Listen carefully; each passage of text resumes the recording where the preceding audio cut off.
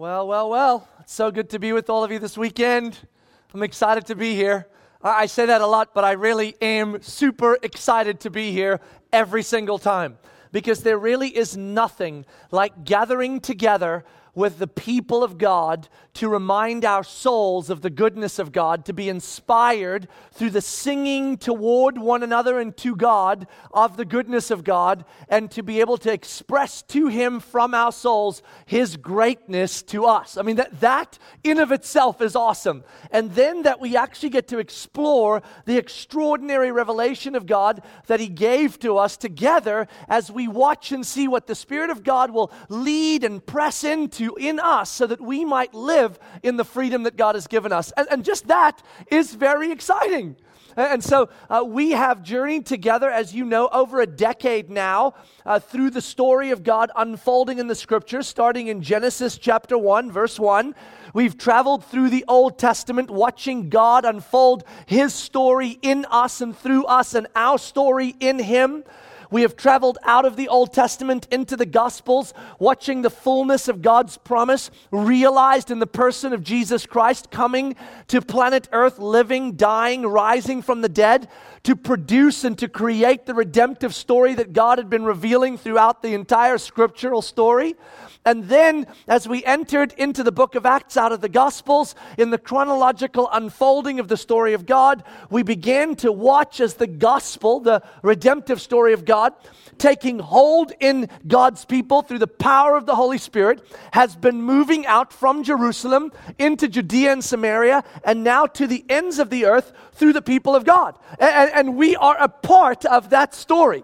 So, I mean, it has been an amazing journey to watch. And as we are chronologically following that story and geographically traveling through that story, in the most recent part of our travels, we have found ourselves with Paul in Macedonia, on the western side of the Aegean Sea, where Philippi and Thessalonica and Athens and Berea and all those great cities sit. And we're sort of in Roman territory. And we're with Paul in Macedonia because he has traveled from Ephesus on the other side of the Aegean Sea into Macedonia, searching for Titus, because he had sent Titus to Corinth in Achaia, which is south of Macedonia, to go and deliver a very hard letter.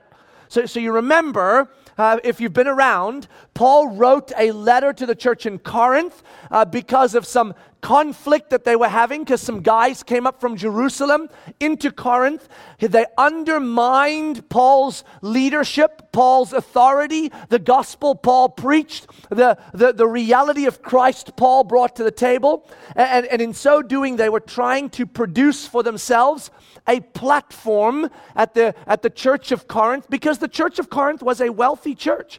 It was a church in a wealthy city, a prosperous city.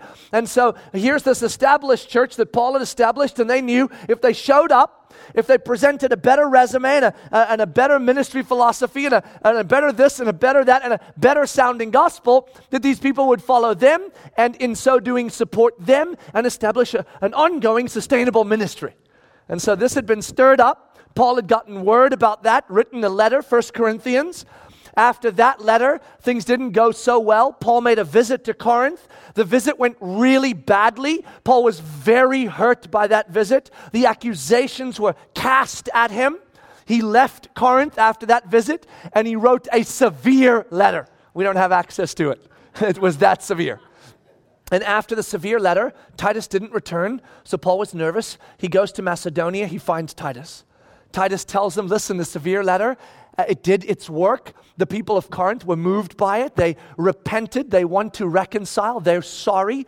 There's still some questions, but they'd like to move forward. Paul is super excited, so he writes 2 Corinthians, the third letter he writes to the church in Corinth. Writes it from Macedonia to Corinth. In this letter, he is preparing the way for a visit that he's going to make to Corinth. He's excited about the visit, but nervous, wouldn't you be? The last time a visit happened went badly.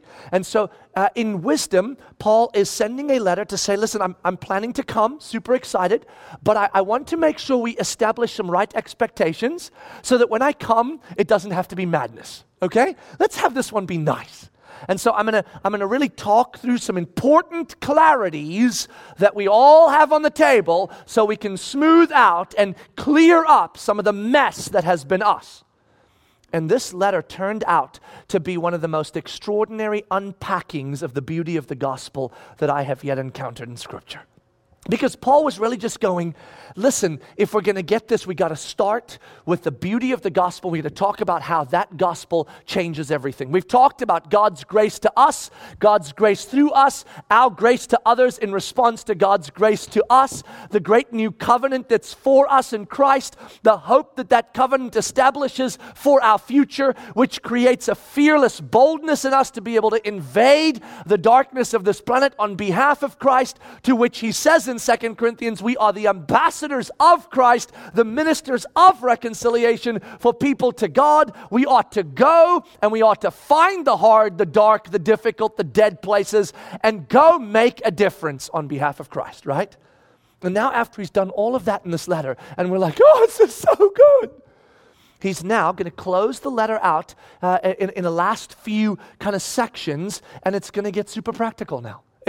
Because here's what he's doing. He's saying, in light of the gospel that I've unpacked in this letter, there are some things Titus told me that you guys are still kind of lingering in, and we may as well clear them up now so when I come, we don't get all embarrassed. We don't get all mad. And if you remember in chapter 8 and 9, which we dealt with last weekend, we talked about the issue of generosity, but that was born out of a very practical reality. They had made a commitment for some funding for the church in Jerusalem. They were reneging on their commitment, and Paul said, I told the Macedonians about your commitment, and when I bring them, you better have it, because otherwise they're going to be embarrassed, I'm going to be embarrassed, you're going to be embarrassed, the gospel's going to be embarrassed, and I'm going to be mad. So instead of doing all that, just kind of get yourself sorted. And what we got to experience is a most extraordinary view of the power and the blessing of generosity. Now Paul's going to do it again. He's going to deal with the next practical reality. It should be simple. This should be the boring part of the letter. Honestly, we should be like, oh my gosh, the gospel is awesome. Now it's just getting through some of the business stuff. But as always, the Spirit of God is using this ordinary stuff to not only demonstrate to us how Paul is dealing with the Corinthians, having everything informed by the gospel, but also giving us a vision and a clarity of how we are to live in view of the gospel in some ordinary things that we are going to deal with as Christ followers in the church together. And so now Paul has to get practical. Now, when he gets practical in this next part, he is going to enter into the space that started this whole mess. Because remember, what got everybody into this mess in the first place was the fact that the people from Jerusalem that came up with their credentials and their brochures and their ministry effectiveness and their awesomeness and their super apostleness, they came in and they said, look, we are the thing and Paul is not, and you need to follow us. In order to establish a platform where they could gain a following, where they could resource themselves with the church, they had to undermine Paul's authority and leadership. And it was out of that undermining of Paul's authority and leadership that all these other things kind of birthed themselves. And so what Paul's going to do right now is say, before I come, I don't want to have this discussion again. So we're going to talk a little bit about the reality of leadership and clear some things up right now so that we know where we go. Let's take a look at what Paul does. Grab your Bibles and turn to 2 Corinthians chapter 10. In 2 Corinthians chapter 10, verse 1, Paul is getting ready now to say, here's another issue that we just got to clear up before I come. Let's see what we discover as the church through Paul's dialogue with the Corinthian church in this very practical issue that turns out to be an extraordinary vision of what we ought to expect as people in the church in leadership. Take a look at this. Chapter 10, verse 1, 2 Corinthians. I, Paul, myself, entreat you by the meekness and gentleness of Christ, I who am humble when face to face with you, but bold toward you when I am away! Exclamation mark. Is that not a weird sentence? Look, I mean, we read this stuff like it's normal. Oh yeah, no, I get what that means. You know, I, Paul, in the humility of Christ, come who's bold and not. I mean, when you read this stuff, guys, remember, you don't have to pretend it's normal, okay? You can go, what on earth just happened? But you see, if you don't understand the nuances of the history in this particular space, you won't know that Paul was just super sarcastic. He just poked at the Corinthians, and he set the table for a very hard discussion with a bit of fun, but not so fun. Okay, all that just happened in one sentence. Here's why. Because what Paul is doing is he's saying to them, Titus told me what those bozos are telling you about me. Now, don't worry, you might go, you just call them bozos. Paul will call them much worse. It's going to be like a cakewalk. So I can do that. Now, look here. See, what they had said is they had said that Paul has split personality. That ultimately, when he shows up in person, he's this gentle soul that's patient with them and kind to them. He doesn't get mad at them. He's not corrective. He's not bold. He has long cups of coffee working through the issues. And then as soon as he leaves, he writes letters that are harsh and overbearing and full of authority. And he's got this weird split personality. And the reason he's doing it is because he's weak. When he's with them, he's too scared to be bold. And when he's away, then he has the courage to write big, bold letters to scare them. So when he comes back, he can be authoritative without being mean. That's what they told him. So Paul starts off and goes, all right, so here's what we're going to do. We're going to write to you in meekness in the letter so I don't have to be bold when I come. And if you were in Corinth and you read that little sentence, you'd go, oh, you'd sort of shift in your seat a bit uncomfortable. I know what Paul's going to deal with now. We should never have listened to those guys. Watch, take a look. I beg of you that when I am present, I may not have to show boldness with such confidence as I count on showing against some who suspect us of walking according to the flesh. So Paul just said that. You think when I come to Corinth, I'm all gentle because I'm scared. I ain't scared.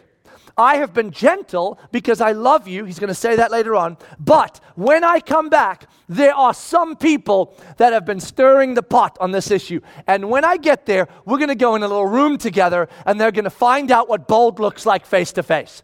You might not want to be in that room.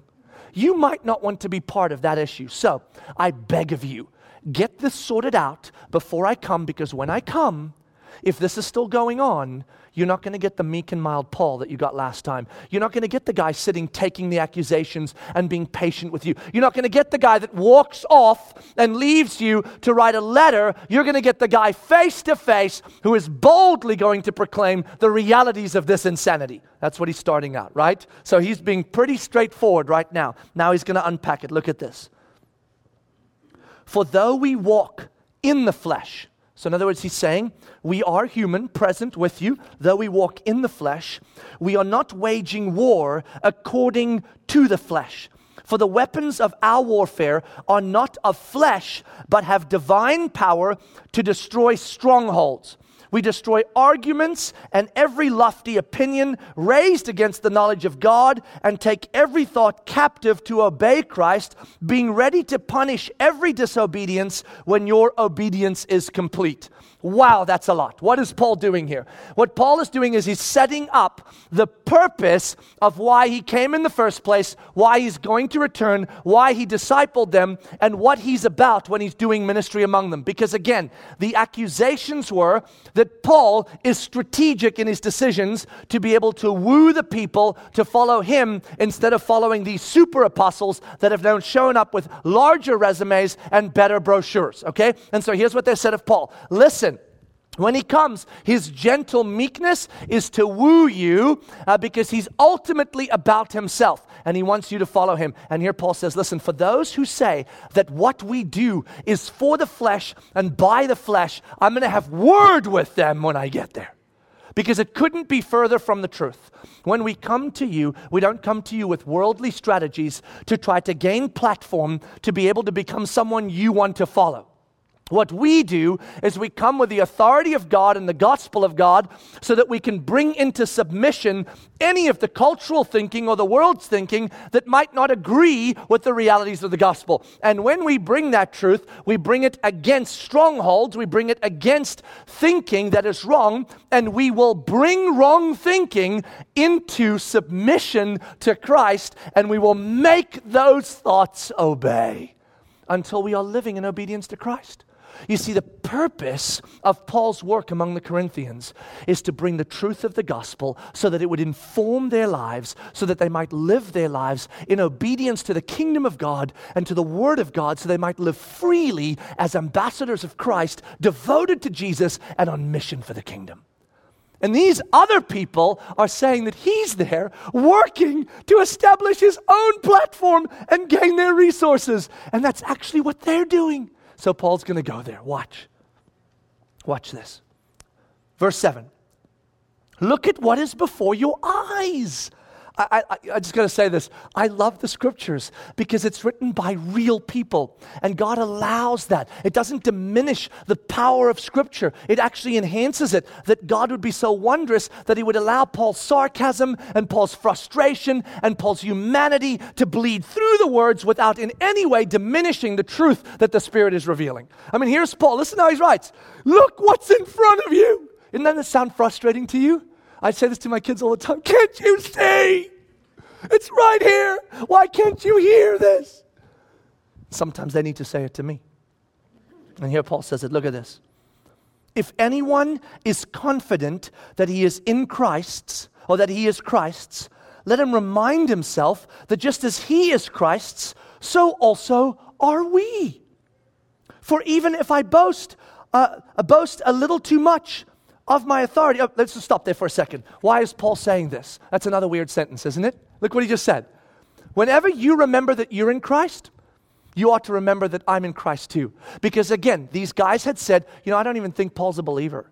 I mean, the gospel he preached, this gospel where you lay down your life and you take on the hard things and you lose things and you don't gain from others and you don't seek God's approval to try to give you what you want. This is crazy talk. God wants to bless you and he wants to make you happy. And so just gather together and don't listen to Paul. And here's what Paul's saying is, for those people that say, I don't know Jesus, let's just do this, okay? For those of you that think you belong to Jesus, you might want to remember that I belong to Jesus before you, which is why you belong to Jesus. Because who came and shared the gospel with the Corinthians?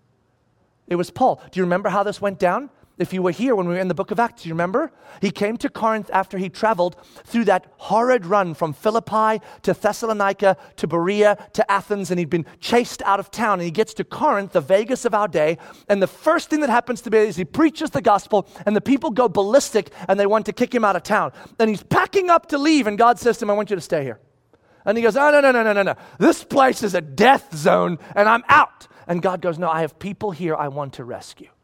So you're staying and I will protect you. And so Paul stayed. And so because he stayed, he shared the gospel boldly and people came to Jesus and the church was born. And so here's what Paul's actually saying. When you remember that you belong to Jesus, by definition, I belong to Jesus because I brought you to Jesus. So you can't be saying, well, I belong to Jesus, but Paul doesn't because Paul kind of brought me to Jesus. Now, does that sound like boasting?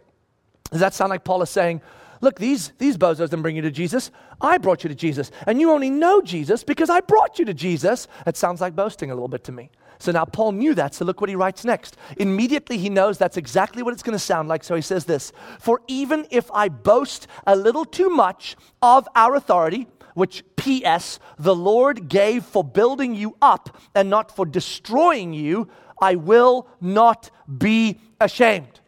So he's saying, look, if it seems like I'm boasting a bit, that I brought you to Christ, and so therefore you ought to remember that the gospel I brought you is the right gospel, I'm not going to apologize, because you see what Paul is preparing to do here is to set it up so he can show these people that the people they're following have a gospel that is destructive to their well-being. And Paul does not want to tolerate that anymore. And so he's going, if I boast a little too much, I'm not even going to apologize for that, because you guys are so blinded to what is true that if my boasting is what it takes to wake you up, then I'm going to do it.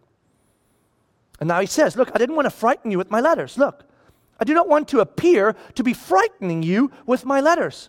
For they say, oh, there they are. They, the evil people, look at it. For they say, his letters are weighty and strong, but his bodily presence is weak and his speech of no account. Isn't that so funny? Paul's like, I've heard what they say. When I'm present with you, my speech makes no sense. It's different than the letters. The letters say one thing, and then when I'm with you, I say another. I'm all over the place. So let's clarify a few things. let such a person understand that what we say by letter, when absent, we do when present. Here's what Paul's saying. He's shifting the argument from the ability and talent and resume and brochure that Paul brings to the table, though he had a big one, he hasn't brought it to the table yet, right? He's shifting it from that to the content of the message. He's saying, these people think what I do when I'm with you is different than what I do when I write letters. But here's the truth. What I say in the letter is exactly what I say when I'm with you. You can remember what I taught you when I was there, and you can read the letter, and it is exactly the same content. It is exactly the same gospel. It is exactly the same reality. Now, I do bring it to you differently. I'm gentle and kind when I'm there because I don't want to embarrass you guys and be mean. I want to be patient and long-suffering with you. And yes, I'm a little more harsh in the letters because I need to say it short and quick in a letter. I don't want to frighten you, but these people that are saying these are different content realities are dead wrong. It's the same gospel. Do not measure my calling from God to lead you by how I deliver or how talented I am or how awesome my resume is. Measure it by the content of the gospel in both my letters and my presence with you. Now look what he says. Not that we dare, verse 12, not that we dare to classify or compare ourselves with some of those who are commending themselves, but when they measure themselves by one another and compare themselves with one another, they are without understanding. What is he saying here? You guys are dealing with a group of teachers that have brought to the table the large brochures and the great resumes and the awesome ministry philosophies and the leadership skills, and they are comparing themselves to the other guys. They're saying, look, I'm a better speaker than him. I'm more inspiring than him. I have better leadership skills than him. I have better ministry history than them. I have better credentials than him. I am better, better, better. And he said, these guys misunderstand how we are to judge leadership. We are not judging leadership by determining among the human beings who's the best. Because all of us are terrible when it comes to trying to do stuff that's going to be for eternity without the Spirit of God leading us. In fact, God says anything you and I bring to the table without God bringing it to the table for us and through us is like dirty rags and completely useless. So he's like, they don't even understand how to determine what healthy leadership looks like. They're going, I'm better because I'm better than him. Well, I'm sorry, he's no good either. So how does that make you better? And that's what Paul is saying here. Now look at this. But I will not boast beyond limits, but will boast only with regard to the area of influence God assigned to us, to reach even to you. For we are not overextending ourselves as though we did not reach you, for we were the first to come all the way to you with the gospel of Christ. We do not boast beyond limit in the labors of others. Why is he saying this? See, what we find out about these guys, and it was typical of these traveling teachers and rabbis trying to extract platforms where they could lead, have ministries that are sustainable. What they would do is they would come into spaces and they would say, listen, I want to show you what God has already done through us. I mean, we were in Jerusalem and we were under these teachers, and then we were doing these things, and then I started this ministry and it exploded into this, and then it had that, and here's the brochure, and here's what it looks like, and because of that, we are more effective than those guys. So you should follow us. We see this in our world all the time today. We really do, especially in the Western culture. Probably the best example I've ever seen of this that I see today ongoingly is when evangelists travel to third world contexts, and then they go preach the gospel, and then on their website they track how many people come to Jesus, right? And the bigger the numbers, the more support they get, because clearly God is behind them because they're super successful. They're super evangelists, right? So they go around and say, oh my gosh, in the last year, 4.7 million people came to Jesus in Africa. I was born in Africa. I grew up in Africa. I know how Africa works. Okay, here's how Africa works. Okay, when you go into a school in Africa, if you make an invitation to receive the gospel, do you know how many kids put up their hands to receive Jesus? All of them. They all do. If you make an invitation to follow Satan, do you know how many kids put up their hands? All of them do. if you make an invitation to anything, they all put their hands up. Do you know why? Because these big guys roll in with their big trucks, and they roll in with their candy, and they roll in with their pens, and they roll in with their stuff, and the kids have figured it out. Whatever the guy on the stage invites you to do, just raise your hand and eventually you'll get something. And so they come in, they preach the gospel in thousands of schools, and they just say, how many kids in the school? Oh my gosh, all of them just came to Jesus. Those kids have come to Jesus hundreds of times. And then they put in their brochures, 4.7 million have come to Jesus. And here's what Paul's saying. I am not going to roll like that. I do not need to boast to you about the ministry I did in Philippi, and the ministry I did in Ephesus, and the ministry I did in Athens, and the ministry I did in Galatia, and the ministry I did all over the known world, so that you would see that God is behind me because somehow I am doing it better than the rest. That's how those guys are rolling. That's not how I'm going to roll, because I don't need to. You see, all I need to talk to you about is what actually happened in Corinth. And let's talk about that for a second. Who came to Corinth when you didn't know Jesus? Oh yeah, that was Paul. Who preached the gospel to you when you were not a church that had matured enough to be wealthy enough and behind us enough that you'd actually be a worthwhile ministry to start discipling so that you could fund ministry? Oh, that was me. Who was there when you wanted to beat me up and arrest me and kick me out of town? That was me. And when did these bozos show up? Right about after a year and a half of maturing, when you were a church that had resources that you were collecting for Jerusalem, and they went, oh, and they came to you and said, don't give those resources to Paul to take to Jerusalem. He wants to keep them for himself. Give those resources to us. And together we will see the blessings of God. So he's like, look, I don't have to boast beyond my territory. I don't have to make stuff up to make you think I'm cool. I don't have to do that. And people that have to do that, you need to automatically be suspect of them. That's what Paul is saying. Now watch this. He'll actually say it. He's not going to be subtle about this. Look at this. But, verse 15, we do not boast beyond limit in the labor of others, but our hope is that as your faith increases, our area of influence among you may be greatly enlarged, so that we may preach the gospel in lands beyond you without boasting of work already done in others' area of influence. What has Paul just done? He has just given the full purpose of the leadership of the church as God sends the leadership out into the church. Here's what Paul said. Do you know what our hope is, Paul says? Their hope is to demonstrate to you how awesome their ministry is so that you would follow them and fund them. Here's my hope. That I would do ministry among you in such a manner that you would know the gospel so clearly and be so convinced and compelled by the gospel to live a gospel life that you would go out into the lands beyond Corinth and you would share that gospel and you would live that gospel so that the gospel goes out into lands that isn't even my arena, and that my boast would not be in what I have done, but in what you have done for the gospel, and that I played a small part because I got to disciple you. That's what I hope for. And these guys are trying to tell you to circle up and support them so that you all can be blessed of God. I want you to go out. I don't want to boast of ridiculous things. I want to see real things happen with real people that really understand the gospel. And look, he says it right here. For the one who boasts, let him boast in the Lord. For it is not the one who condemns or who commends himself who is approved, but the one whom the Lord commends. Paul is setting it up to say, the purpose of biblical leadership is to equip the saints of God to be devoted to Jesus and on mission for the kingdom of God, so that they might live their lives in a manner worthy of the gospel as ambassadors of Christ.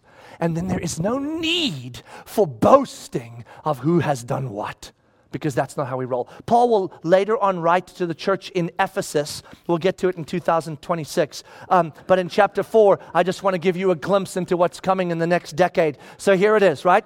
Chapter 4, just listen to what he says.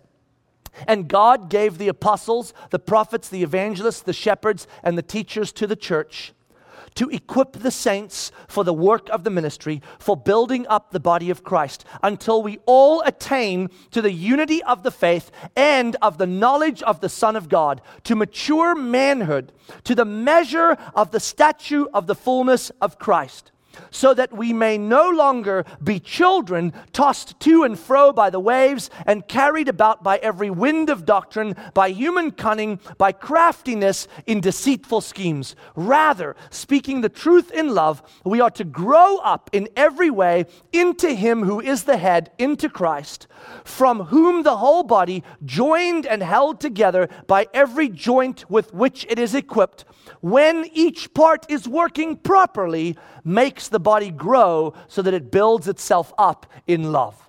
That's the purpose of leadership in the church. So when you are around leaders in the church, when they are done with you, if you feel better about yourself and you feel better about what God is going to give you and you feel better about what you need to do in order for God to give you those things, then you are following the wrong leaders. But if you feel more compelled to die to yourself and to give yourself away for the sake of the kingdom and compelled by the gospel to engage in difficult things on behalf of Christ as an ambassador of Christ, then Paul would say, now we're talking. He's not done. Watch this. 11:1. I love this. Here's human again. Watch. I wish you would bear with me in a little foolishness. Do bear with me. It's actually right there. Do bear with me. See? This is Paul going, okay, I'm going to get a little sappy, okay? But it's okay because I'm Paul and I'm writing. I can get a little sappy. So just bear with me. And that's in the Bible? It's like, I wonder if God didn't go, Paul, we can't write that down, buddy. Paul's like, please? And God's like, okay, write it down. It'll be funny when Renaud preaches it. Okay, so I wish you would bear with me in a little foolishness. Do bear with me. Watch this. For I feel a divine jealousy for you, since I betrothed you to one husband to present you as a pure virgin to Christ. But I am afraid that as the serpent deceived Eve by his cunning, your thoughts will be led astray from a sincere and pure devotion to Christ. For if someone comes and proclaims another Jesus than the one we proclaimed, or if you receive a different spirit from the one you received, or if you accept a different gospel from the one you accepted, you put up with it readily enough. Do you see Paul's a little mad? Do you see that? He goes, look, bear with my foolishness for a second, but I'll tell you why I'm getting a little ticked off. Because I am jealous for you. I love you, Church of Corinth. I discipled you, Church of Corinth. I set you up, Church of Corinth, so that you would be betrothed to Christ, that you would be fixed on Christ, you would be captivated by Christ, and you would live for Christ, so that when the winds of false teachers would come through your system, you would recognize that and you would not be tickled in the ears and chase after the insanity of a gospel that's telling you He exists for you instead of you existing for Him. But it seems that the first time these bozos came through and went, oh, Paul's gospel is a lot of difficult stuff. You just need to gather up and God will bless you. You went, oh, we like that one better. And I'm deeply hurt, Paul says. This would have struck home in this context because in the Jewish context for the dad of a home who had a daughter, it was the dad's responsibility to protect his daughter to the day that she would be betrothed to a husband. And at the wedding, the dad would stand, and it would be his responsibility to say, I want you to know, as I present my daughter to you, she has been protected. She is pure and ready. And if the dad couldn't do that, it was an epic shame. And here Paul's saying, I came to you, and I betrothed you to Christ. And these guys come along, preach a different Jesus and a different gospel with a different spirit, and you buy into it hook, line, and sinker, and you start accusing me of not knowing Jesus. Well, I'll tell you why I'm being difficult with you about this, because I'm jealous for you. It's like watching a daughter run amok, and I'm like, no, I will not have that. I will come after you, and I will tell you, this is insane, and you need to wake up, because this is destructive, and I came to build you up. Now look at this. Look at what he says next. For if someone comes, we already did that. Here we go. Verse 6, look at this. Verse 5, indeed, I love this. Here's sarcasm again. Verse 5, indeed, I consider that I am not in the least inferior to these super apostles. Don't you love that? I love Paul. He's like, let's talk the super apostles for a second. We got the super apostles, and then we got me, ordinary apostle. But I want you to know I'm not inferior to those super apostle bozos, okay? Because, look at this.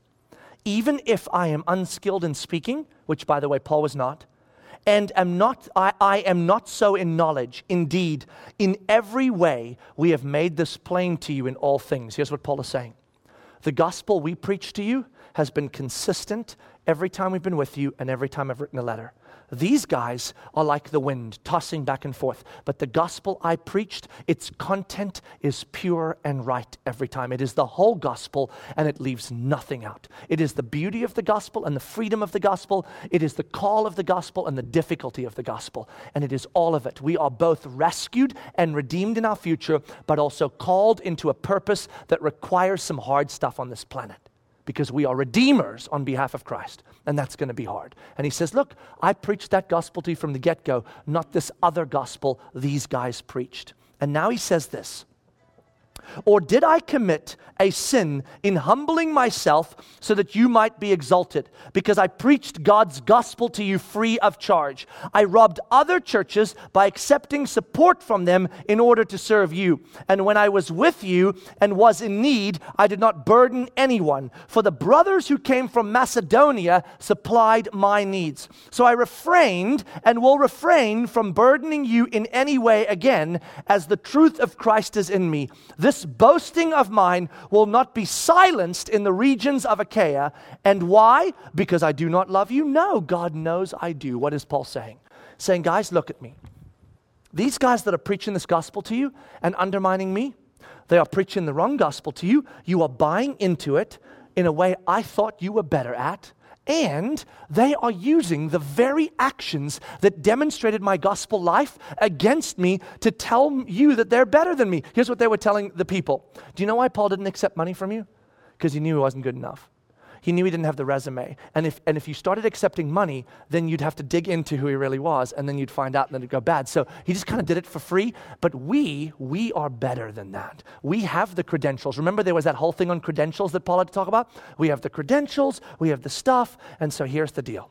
Paul was weak. That's why he didn't take money from you. And here Paul is going, listen, do you know why I didn't take money from you? Because the brothers in Macedonia loved you so much that they said, when you first go to Corinth and those guys are not ready to really engage in gospel living, we will fund you so you don't have to extract resources from them so that they won't think you're about the money. Other churches laid themselves down for you. Do you see how Paul's frustration is coming out a bit here? Everything that's been held against him is actually gospel preaching and gospel life and a tremendous jealousy and love for his people. And now he closes out this way. Look at this. And what I am doing, I will continue to do in order to undermine the claims of those who would like to claim that it is their boasted mission that they work on the same terms as we do. For such men are false apostles, deceitful workmen, disguising themselves as apostles of Christ. And no wonder, for even Satan disguises himself as an angel of light. So it should be no surprise if his servants also disguise themselves as servants of righteousness. Their end will correspond to their deeds. You see, I told you, I call them bozos. He calls them servants of the devil that are deceiving you on his behalf. See, what Paul's doing here is saying this. Listen, you as the church need to know how to assess who it is you follow and who it is you allow to speak into your story. That's what he's saying. You can't just have the next inspirational leader walk on by and podcast something awesome, or have some giant ministry, or seem to move giant things, and therefore God is behind them. Do you know how many times I've heard people tell me, God must be behind that person because look how big their ministry is. I know lots of people that have built giant things that God has never been behind. Building big things is something humans can do, by the way, without God. But making those things matter to the kingdom of God is nothing a human can do. And what he's saying here is this. The way the Corinthians were evaluating who to follow and who the right leaders for the church were dead wrong, and it was causing great destruction in them.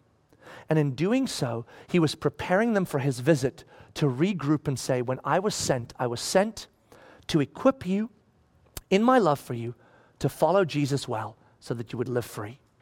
And in this beautiful unpacking, Paul, in our cultural context, gives us some clues as well, because we live in a very similar cultural context to the Corinthians. We honor talent in this culture. We honor inspiration. We honor orators. We honor people that can tickle the ears, that can make us feel good. We do, because we are a feel-good culture. And because we do, we often follow people that build big things and say wonderful, inspiring stuff. And what Paul is saying is, be careful. Be careful that you do not evaluate your leaders through their podcasts and their wonderful inspiration and their incredible big things they build. That is not what measures a biblical leader. Now, it doesn't mean that if you do those things, you are by definition not a biblical leader. It means that just because you do those things, it doesn't mean you are. What did Paul say we should look for? What is the purpose of leadership? That a leader and the leaders of the church would speak into the people of the church the things they need to hear to be equipped to do the work of the ministry, the work of the gospel, and to be unified in our journey after Jesus, devoted to Him and on mission for the kingdom. If you are following people in podcasts, on videos, or in a church, and when they're done with you, you feel better about you, you are probably in the wrong space. You need to feel better about Jesus and about the incredible privilege you have to be a participant in the gospel with Him. And you should feel more confident than you did the day before to lay down more of yourself for the kingdom of God. Leaders ought to love you. Do you see Paul? He said, I'm jealous for you. Jealous for you. They ought to love you. They ought to have a heart to want to serve you rather than being served by you. Leaders that use people to elevate themselves and their platforms and their worlds, be super cautious. They ought to be for you. You ought not to be for them. Leaders ought to preach the whole gospel, the entire thing, even the parts that are hard that cause people to leave churches. Leaders that don't preach the whole gospel and are afraid that people will leave churches if they bring the truth are not leading you into benefit, they are leading you into destruction. And they are self-centered, they are not Christ-centered. And leaders ought to be living the gospel before you. First boots on the ground after Jesus, so that they can say, follow me as I follow Christ. And if the leaders you follow are not living the gospel, preaching the gospel, loving you well, and equipping you well, then you ought not to be following them.